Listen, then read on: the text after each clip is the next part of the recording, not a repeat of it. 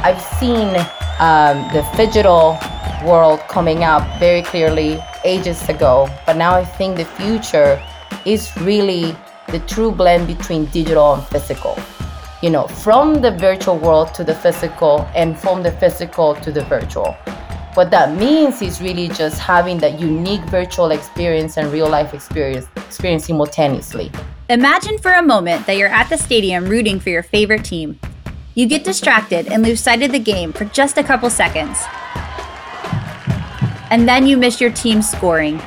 You immediately think about how if you were at home, you would have had the chance to watch the instant replay. And now that you think of it, it would sure be nice to have the player statistics accessible that you like so much. And if only coming to the stadium didn't mean having to wait in long lines for food. Well, soon your experience at the stadium may have some of the same perks as watching the game at home. I think the heart of it isn't finding those pain points and seeing how we can make them not so painful. I think at least the part that I find most fulfilling and most fun is when we can find the opportunities for a magic moment and give the user or the crew member or whatever it may be, when we can give them that spark of magic in their day.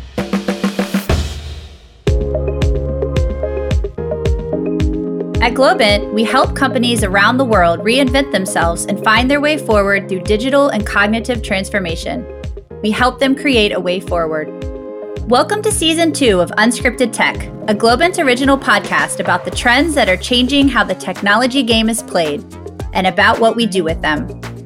My name is Rebecca Reed, and I'm a content strategist at Globant. Over the next 6 episodes, we'll be talking about technology trends that are changing the game for companies across all industries. Each episode will feature conversations with Globers from around the world, disruptors, trailblazers, and igniters that will channel innovation and creativity to provide a better understanding of what comes next with each of these tech trends. Let's dive into Season 2 of Unscripted Tech.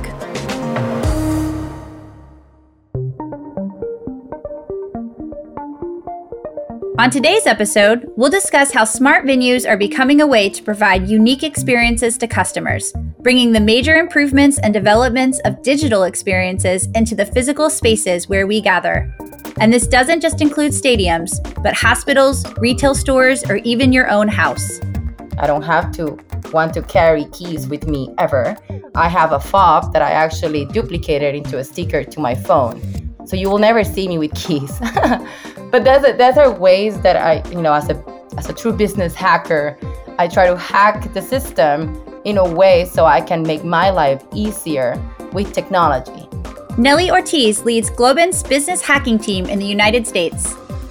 There's so many things that could be done with existing tech combined in new and interesting ways, keeping in mind that frictionless experience for users and operators.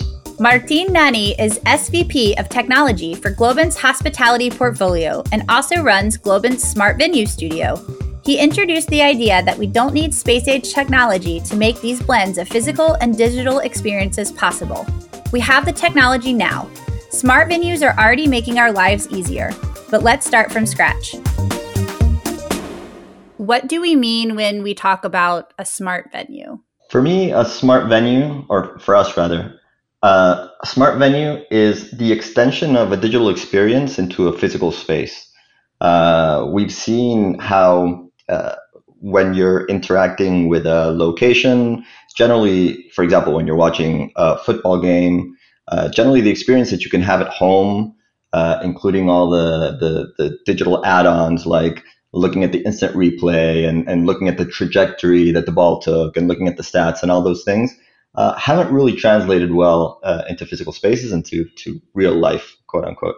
So what we try to do from the Smart Venue Studio is extend that experience into physical spaces and using technology like image recognition, like the IoT, edge computing, and all those types of things. Extend this magical experience into your day-to-day life, let's call it. Right.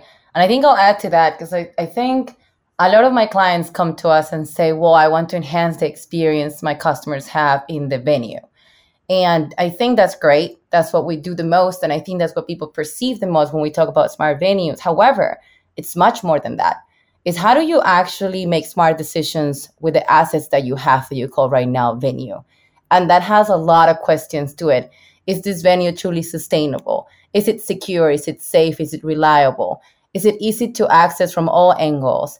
Is it generating the most return on investment that I can create with these assets that I have? So that also has to do with, what am I working on and what do I need to look into to make this venue truly smart?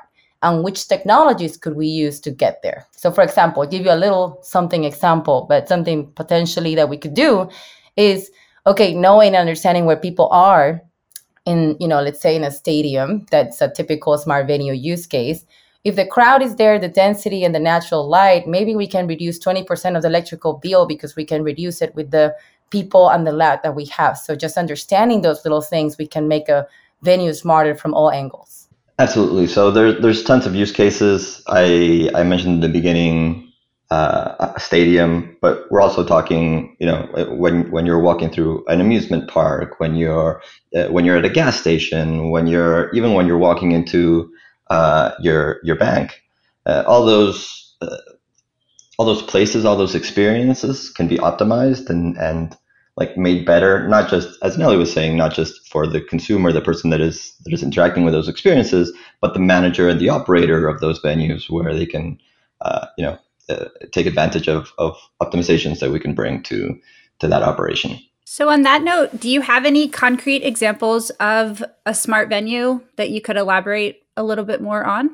I think there are several cases that are super interesting. We recently released a Sentinel report on one of them, which is the Royal Caribbean success case, where together with them, as part of a broad digital transformation that they were going through to change all aspects of crew and guest experience on their ships, we helped them to really think about how they could evolve that experience in that physical space.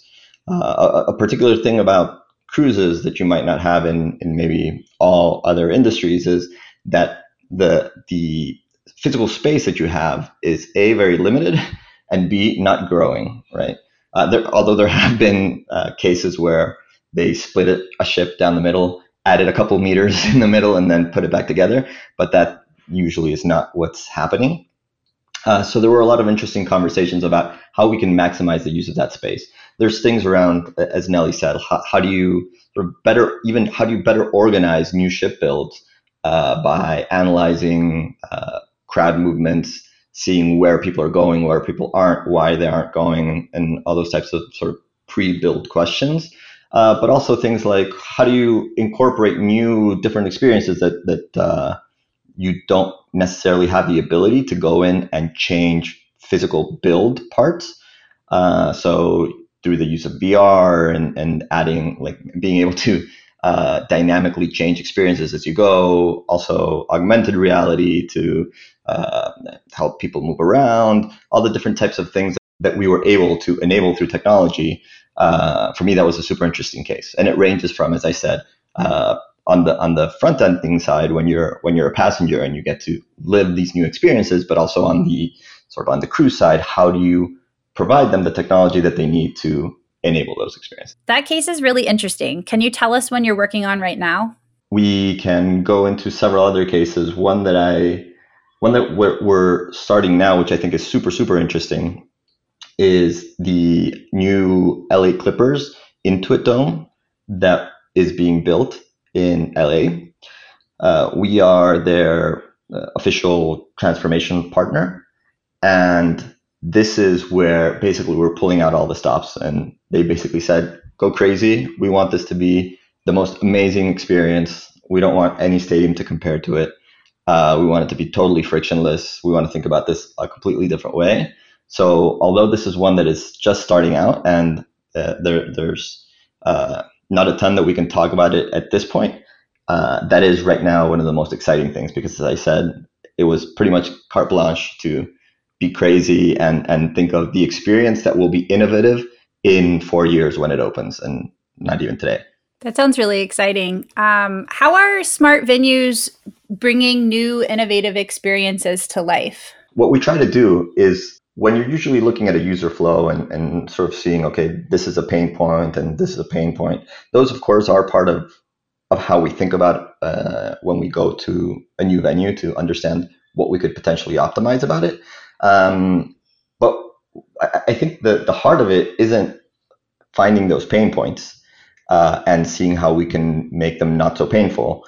I think at least the part that I find most fulfilling and most fun is when we can find the opportunities for a magic moment and give the user or the crew member or whatever it may be, when we can give them that spark of magic in their day, that's the type of thing that I'm super excited about, and the reason that I continue to work here in the studio and we continue to provide solutions for our clients. I think the biggest thing here is understanding what problem are we solving. And this is just a framework that we have in Globant for everything that we do, right? We're a technology, digitally native company. So we will always have technology in our heads and we know how to implement it. That's the easy side for us. But what we need to work with our partners and clients is understanding what problem are we really solving? What opportunity are we getting into that is going to be, as Martin was saying, a magic moment, an aha moment. And then we start thinking about what is the impact that we're going to create with that. Are we going to, make the customer extremely excited, motivate him to come to the venue? Or are we going to make him buy merchandising? Are we going to make him become more loyal to the team, to the artist, to the franchise? What is the type of client that we have for this venue, correct?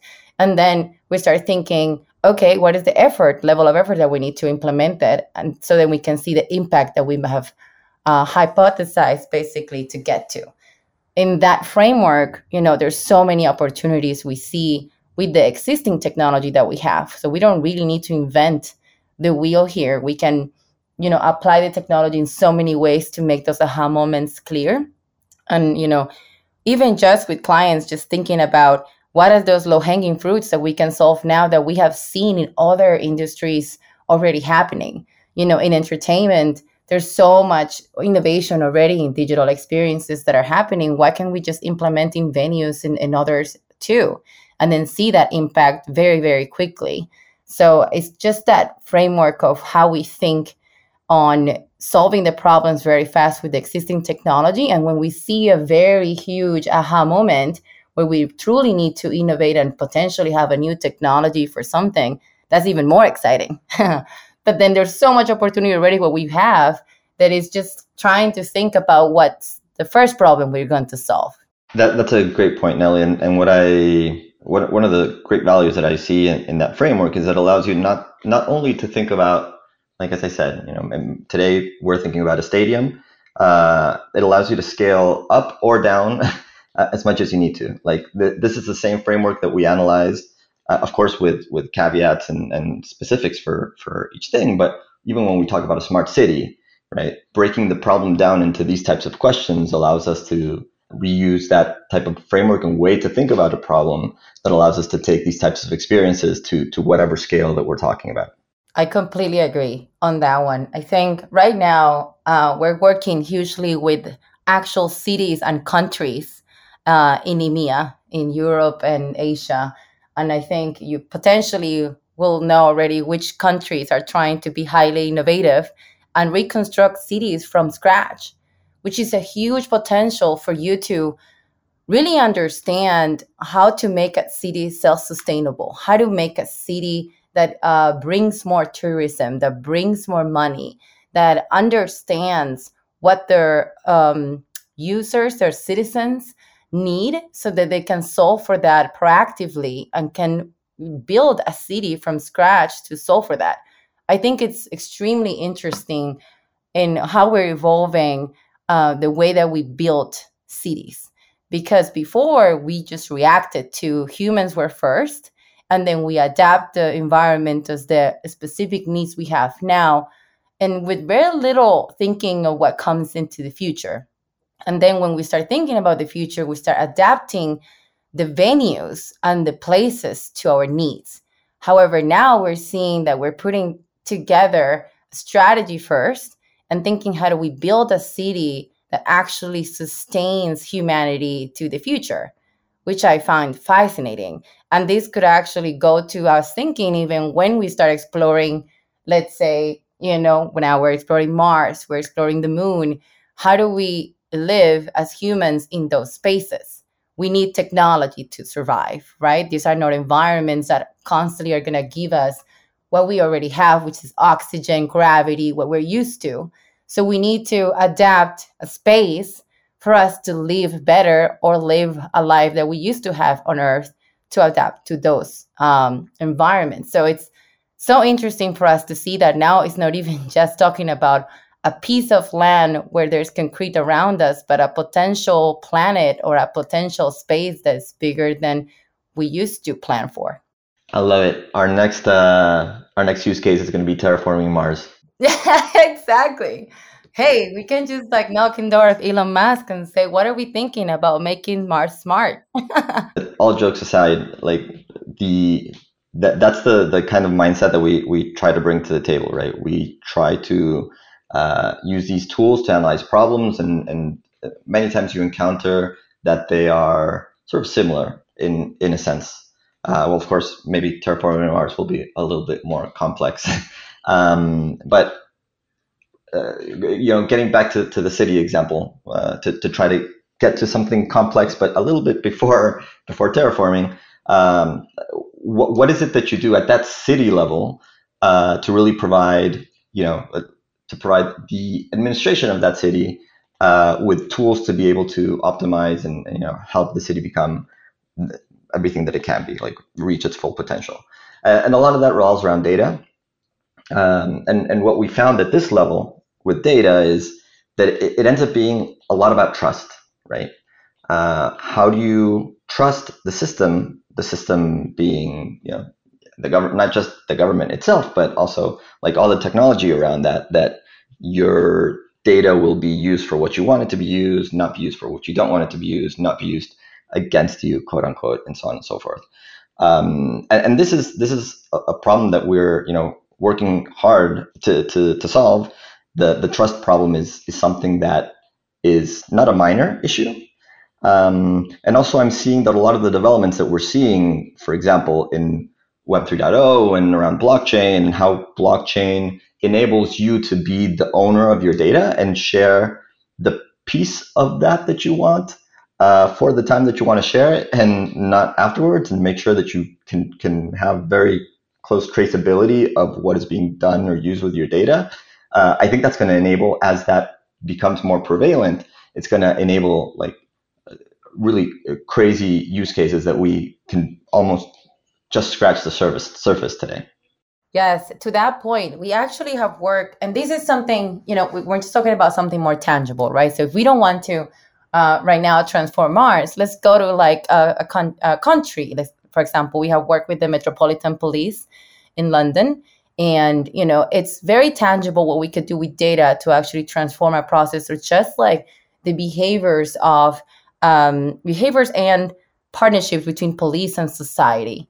And then looking at kind of like the pain points that a population might have with, the forces that protects us, and how can we actually help more or enable a police force, and this goes for any type of country. Like, we want to be protected. We want to be a safe country or a safe city. And how do we do that with the technology that we currently have? How do we reduce that, a time officers spend triaging reports, for example, instead of actually being more executive and actually solve for that problem? Let's maybe reduce road traffic and actually start understanding what can we do there. We can train officers in a better, more way with technology that we have. Maybe we can reduce calls to a call center, so then they can actually go into what's important. With AI, we can do that. We can increase online crime reporting. We can do so much with data that we already have. It's just, how do we consume it? How do we get clear insights? How do we actually enable our clients into make better decisions faster, so they can solve for the problems they need to get to more efficiently? That's all so fascinating. What can we expect from the evolution of smart venues? Ooh, I like that question. I think so. I've become very interested in anything that has to do with emerging tech, and I think from the business side, just seeing how many of my clients are asking me constantly around, Web3. We're talking about metaverse. I think I've seen the digital world coming up very clearly ages ago. But now I think the future is really the true blend between digital and physical. From the virtual world to the physical and from the physical to the virtual. What that means is really just having that unique virtual experience and real life experience simultaneously. So, right now we have concepts and I think Martin also just mentioned it, the concept of digital twin. That's probably the easiest way to understand how to converge those two worlds, even now. So if we have a digital twin of a stadium, for example, of, as Martin was saying, of a cruise line, of a cruise, you can do so much with it. A digital twin is the exact replica of the venue itself and everything that happens in between. So systems, personnel, the people coming in. So you can basically run a lot of let's say forecast what happens in different scenarios so you can predict outcomes beforehand and be prepared for any type of scenario accurately. So it's actually, you can potentially be quicker to respond to emergency, be more accurate in the way that you forecast the people that are coming and how you're actually going to manage the volume. You can have efficient way to really understand what to do next or how to expand or how do you run experience. You can A/B test with potential metaverse avatars what you want to do in the actual venue and vice versa. And then maybe in the future you can have a friend that is able to be in an experience and have another friend basically one in real life, one in virtual, having a hub where they can communicate throughout a game and actually do commentary and trying to do touch points. And if you think about it, you can elongate the experience for them because it's not just the event. So if it's a soccer game, for example, before you get into the soccer game, watch it and go home and you forget about it. What happens in between? What happens beforehand? Can you do events? You can do experiences that are virtual to enhance that, or in the same venue that are kind of digital, so you can enhance the experience itself. And maybe after, an example could be you can watch in slow motion every part of the game. You can always come back and do snapshots of it and comment with your friends. You can build a community through that digital experience that you just saw physically in other ways. So it's just true blend between digital and physical that I'm extremely excited about. Absolutely. And on the digital twin aspect of the house, so many interesting use cases around that. Like Nelly mentioned a lot of them, but even being able to predict flows of people and sort of simulate how crowds move around and in regular instances. So, deciding, should I put this trash can here or trash can there, even before you build. So you can really have accurate simulations of how people move around, but also in response to dangerous situations where you can't really, you can't put people in your venue and light a fire to figure out how people are going to move around. And if there's any particular thing of how you designed it that's going to sort of be less efficient for that movement, technology allows us to run all those simulations in a very safe environment and like catch them beforehand. So a lot of times the work that we do is invisible in the sense that you'll never see it because we prevented things from getting bad in a sense. So we've talked a lot about smart venues. We touched on smart cities. Can we talk a little bit about a smart building, how that differentiates from something like a sports venue, and how buildings could benefit from some of these ideas that you've discussed? Oh my God. So from experience, I just moved to Miami 2 years ago and I was in New York City for 10. I do have to say, technology-wise, New York has an upper hand in smart buildings. I think also because we have bigger buildings, we have a little bit of more a systematic way to approach it. So small things like concierge. Maybe if you move out, I think in New York City, you have a lot of this problem. People are moving, move out. It's a very transactional city. So if you move out or move in, you want to sell your furniture that costs, sometimes thousands of dollars. And, you can post that online and people can have it in small communities where you can transport it even. So everything could be systemized. So where do you put that you want to sell, your furniture? In Miami, you print it out and put it in a board that no one sees. So then that doesn't happen, right? So small things like that is just using technology in smart ways to make people's life better. But of course, if we go to the magnitude of, for example, making a smart building, so when there's a Sandy, when there was a huge hurricane that happened in Manhattan that we're actually not used to, whereas Miami actually is used to, here potentially there's buildings that are already smart anti-hurricane buildings where they are ready for that, ready for emergencies. They have systematic ways to approach that, and the building infrastructure already is prepared for it. Whereas in New York City, you don't have that. There was a lot of buildings underwater. Basically, all of the lobbies were submerged. The energy went down.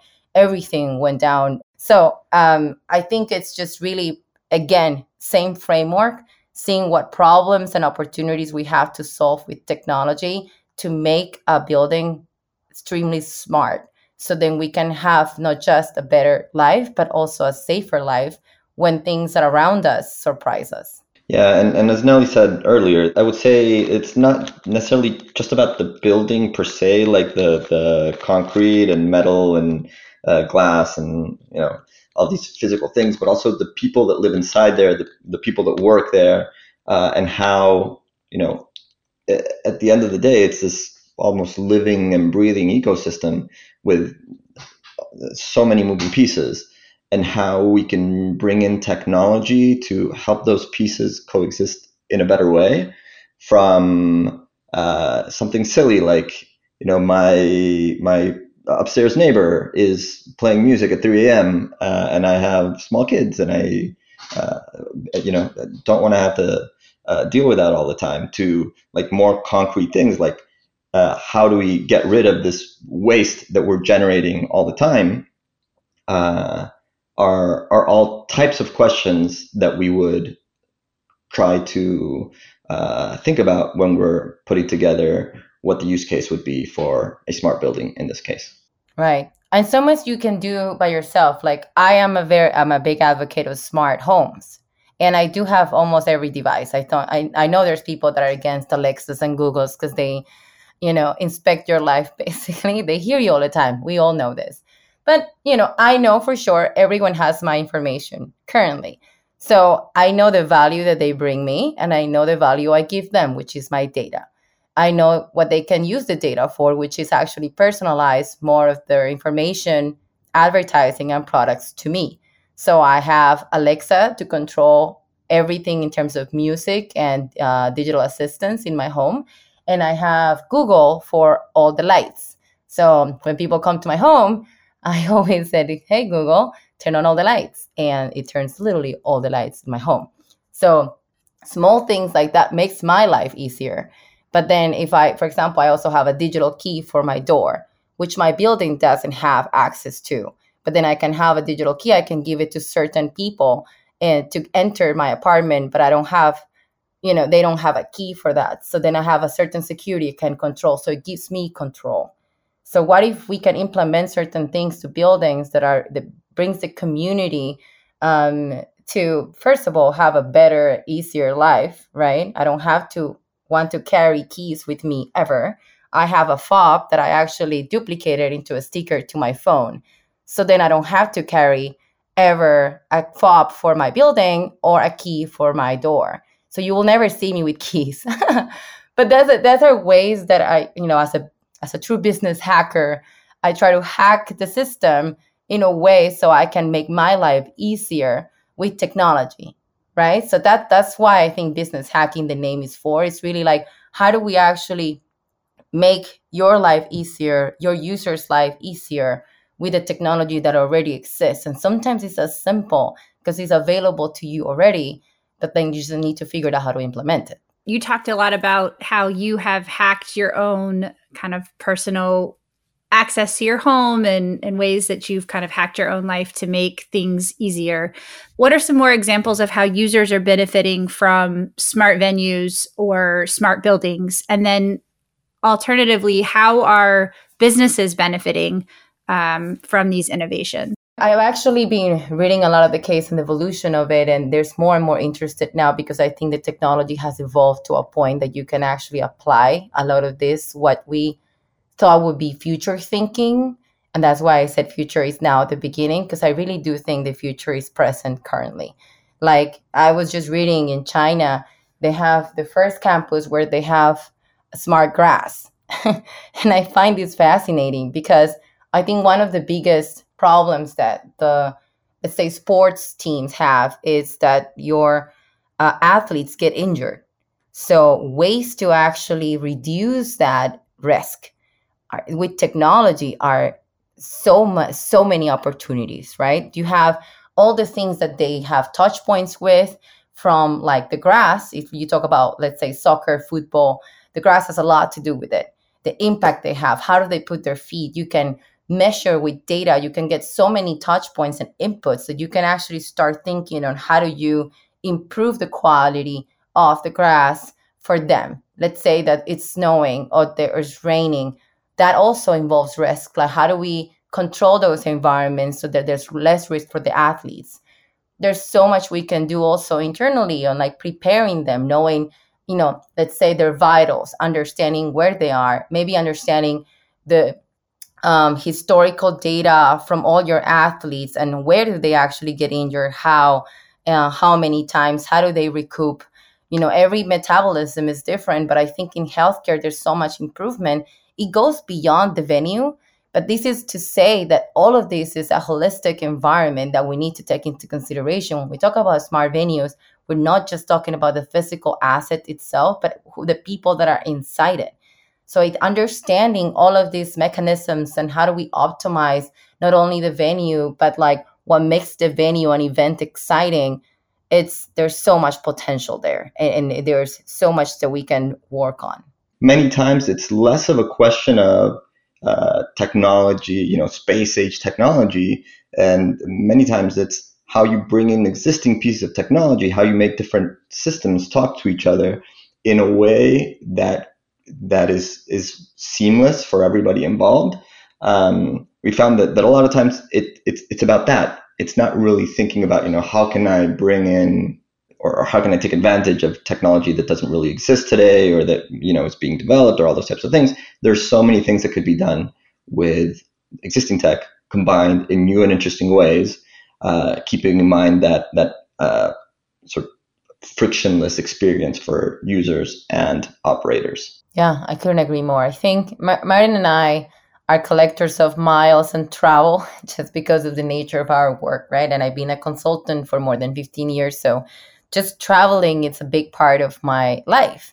And there's a lot that we can do in airports and just the way that we manage the process of getting into a plane, getting into a new country. I have global entry. So it uses face recognition, and it's the eye retina really that reads you. But you still have a human interacting at the end, making sure that you are that person. Last time I went, so I'm a dual citizen, Colombian and US. Went to Colombia, and we also have biotech. And with my eyes, I can just get in, and I don't have to see a person. And I was surprised because, you say, okay, United States, it's the technology hub, but it's because and Martin was saying, the technology already exists. It's how we apply it. And, how do we apply it in a process so it's seamless and then you're actually more accurate, because a person can see you, but they can be disguised and biased about who that person is. Whereas you can't really trick certain technologies and the level of accuracy that we have with them. So we're actually more secure, more safe, and in a way, more efficient in the way that we can apply technology in these type of environments. So what would you say that the biggest challenges are in regards to smart venues? What challenges do they face as we continue to progress into the future? I think a big challenge is where to start from. A lot of the times our clients come to us and they want to boil the ocean. I know that there's so many ideas out there. They want to do it all. But, as anything, it's a great thing to have a big vision, but you need to start somewhere. So we need to start thinking about how do we prioritize? How do we think what are those 1 to 5 initiatives we can start now so that we can see the greatest impact, but in a way see the vision and how do we scale to the big picture. And I think I feel the hardest thing to do for anyone in technology is really prioritizing where do they start from, and then how do they create the most impact with what they have. I couldn't agree more. And a lot of times it's a matter of finding like just not just low hanging fruit, but doing the comparison of cost versus impact, and being able to provide those quick wins and maximize that impact, where even that itself helps you to, in a very agile way, it helps you to gain momentum and to get the whole, not just the organization internally, your users, everybody that is sort of involved, get them very much aligned with the project and really pushing forward. Whereas if you go for a boil the ocean approach, which we many times, it tends to be compelling because you say, oh, it's going to be huge, and you paint this enormous picture. But if you're not careful about, selecting very carefully what those initial quick wins are, that effort fizzles because you set up an expectation that is so high that you aren't able to quickly deliver on. And it's very hard to sort of sell that as a result internally. So again, echoing Nelly, the key here is quick wins. Paint that picture, have that vision of the future so you can rally people behind it, but then start deploying the quick wins so people can say, hey, they said they were going to do this and they very quickly started showing results. This is something that I can get behind. Are there any additional examples that we may not have touched on? I'm not exactly sure how to phrase this, but I think that the sort of the data piece and Web3 and the how blockchain fits into that, and making users owners of their data and decision makers on how that data gets used. I think that's a key piece of what smart venues are, especially when it means, when we're talking about hugely scaled like smart cities, but even in a much smaller scale like stadiums, we're having those same types of conversations of who owns the data, how do we use it responsibly, and again, the evolution of this is eventually, as these technologies develop and people get more comfortable with them, new use cases arise. I think that's where a lot of the change and innovation is going to come, when people start owning and requiring from any experience that they interact with that they continue to be those owners of that information. And I think that's what a huge shift is going to come in the next couple of years. And it's going to be interesting to see how everybody adapts to that. I agree completely. I think when I was saying the example of, me understanding how they use the data, when I have my smart home, correct? So if Amazon is using my data to personalize products and advertising to me, I'm okay with that. But then when you're not okay with that and you want to make sure that they have a piece of your data and not all of it, they potentially don't need to know your birthday, or you don't want them to know your birthday, then you have to be able to access that data to make sure that they don't have it, right? So then how do you control that data? This is where blockchain has become so important for us. And this is why I think all these Web3 technologies have become so interesting for individuals, because they, in the concept of ownership of data, that's what really is. It's like you have a transparent network where each individual has the power of just sharing whatever they need to share for that specific transaction. So when we talk about smart venue, and let's say a franchise, sports franchise, maybe you have a ticket that it's in a blockchain, and that ticket is unique to you, but that ticket can have every other ticket that you potentially have for every game that you are part of. And you can just give the data on the transaction of each transaction will have just a specific data set that I'm willing to share because of that event, that value that you're going to give me. And then that will give more power to the user in terms of the transferability of their data. And I think what Martin was saying about just the bigger case, it's like, for example, what if my passport information is in a blockchain? How fun would that be? Because I wouldn't have to carry a piece of paper. It's literally a little book with 52 pages. I have 52 because I have to have more stamps. But like that's, if we look back potentially like 15 years later and we look back and we'd say, how insecure was it when we had papers as documentations that will prove our identity? And then later you'll have technologies that are quote unquote unhackable, and then that actually secure that you are that person, and it's proven by a distributed ledger of a network that we have built secure enough for everyone to know, right? So it's just, I think the evolution it's happening now, and hopefully we get there fast enough, because I think it will make it easier, more secure, safer, and more efficiently for everyone.